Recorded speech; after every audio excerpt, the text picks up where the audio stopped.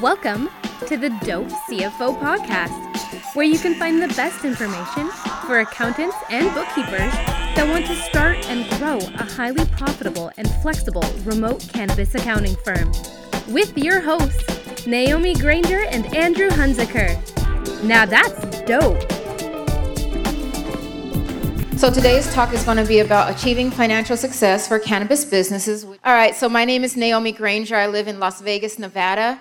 Andrew Hunziker. We both have over 30 years combined of experience in accounting. My background is public accounting. I've worked in 3 of the 4, and I've done audit, external audit. I've also worked in corporate as an auditor and doing month-end. And then Andrew and I partnered. We are the national leading experts in accounting, and we've created a course where we also teach other accountants how to do accounting properly for cannabis, because there aren't white papers, there's no guidance out there yet, so that's what we do, and we've been seen in these different publications online. You can find us. And we are Dope CFO. We have seen that not having good books and records in place has caused a lot of issues in this industry as of late, within the last 6 to 8 months.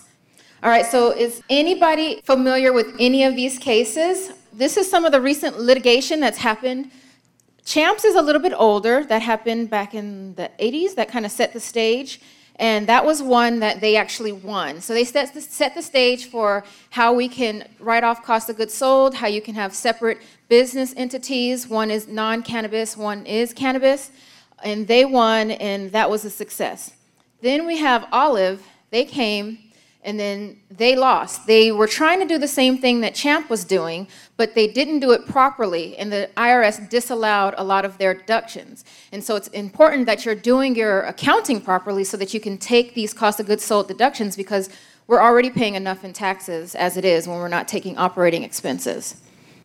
And then we have AlterMeds, which this just happened, so all the rest just happened in 2018, and it's getting worse and worse and worse. So it's really important that business owners and investors know what's going on financially with their businesses. So in 2018, AlterMeds had $500,000 of back taxes and penalties, and $78,000 of that was just penalties for not doing your books accurately. One thing about the AlterMed case too, it actually initiated in 2010 when they got their license. The IRS didn't show up, as they always do, for I think 3 years later, and then that led to litigation, and that led to appeals. Final decision. So it was an 8-year ordeal for these poor owners who had no idea they were relying on bad accounting and tax advice. And then separately, they had bad accounting as well. Completely ruined their life. They have no business, no license. I think they went through a divorce. It was just 4 years of litigation. Cannabis, this is the first person who was sentenced to prison for not doing their taxes or their accounting properly, but they were just being blatantly negligent. The owner of this business was open, saying he's not letting the IRS rip him for all these taxes, and he just wasn't paying them and buying fancy cars and things. So he got 7 months prison sentence, as well as about $230,000 of restitutions that he had to pay the tax court, which he paid immediately to kind of see if he could reduce that prison sentence. Then we have Sweet Leaf. When actually they were kind of before Cannabis, but they were just sentenced. So they got 30 days in jail, $2 million in back taxes. The business owners had their licenses revoked for 15 years. They can never have a license, any type of related license in cannabis at all. They were just done for the next 15 years. So out of all of these, would any of this cause a business owner in here to want to commit suicide if you saw a $2 million bill? That had problems in this last year. Yeah, well, this last one did result in a suicide. So it's really serious. It's not like, oh, you're getting a slap on the wrist, you did your taxes wrong, you got this penalty. No, these people are losing their livelihood, their license. They've been passionate about this for so many years. So for this one, and this also just happened December 20th, 2018, $2.3 million of taxes between, there was about 3 or 4 owners, and one of those owners just last summer committed suicide over this whole case. They've been in litigation for over 10 years. A good point to bring up too, some of these people are actually trying to do things correctly, and it's just so complex to do things correctly that they're still losing a case. But then you have someone like, say, Sweetleaf, where they're selling pot to the same people over and over, that just are blatantly violating the law. Yeah, that's not ever going to cut it. Good books or not. So.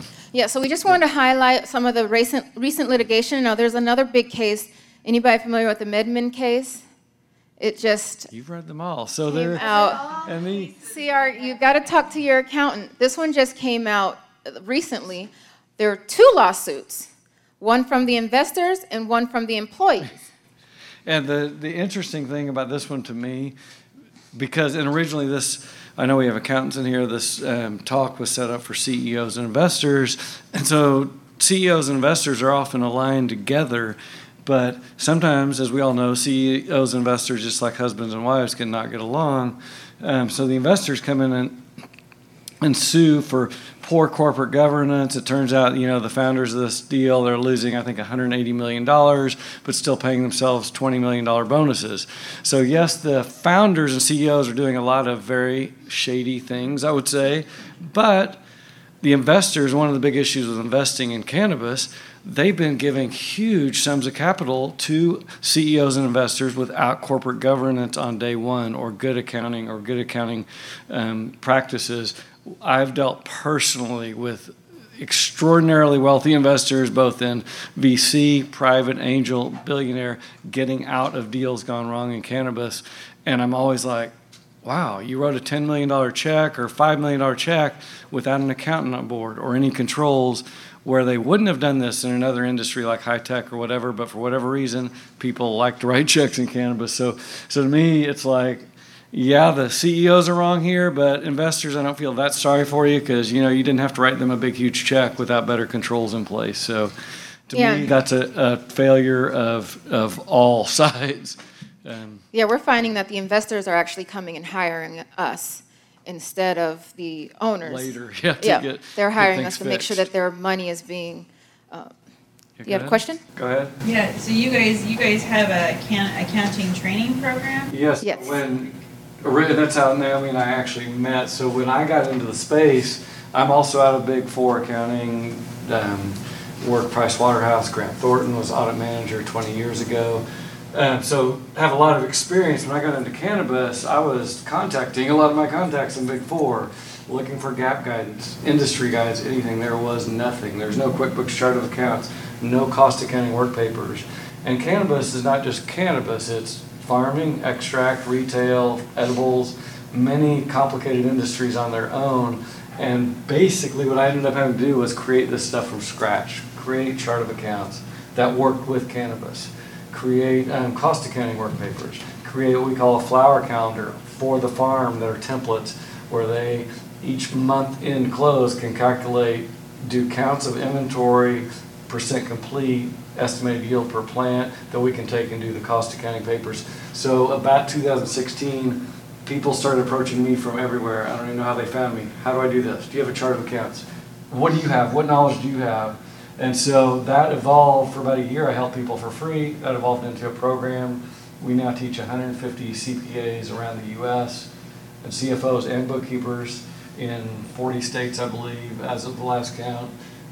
So all over the place, and collectively we have, I would say, probably the deepest skill set. We have tax experts, CFOs, MBAs, attorneys, and so we have our own private group where we network daily on any possible entity, structure, whatever question related to cannabis. So that's kind of the background of how we got together. And so we have real cannabis clients for a long time. Our students have many, many more cannabis clients between us, and so we've worked quite a while, I would say, in the industry at this point.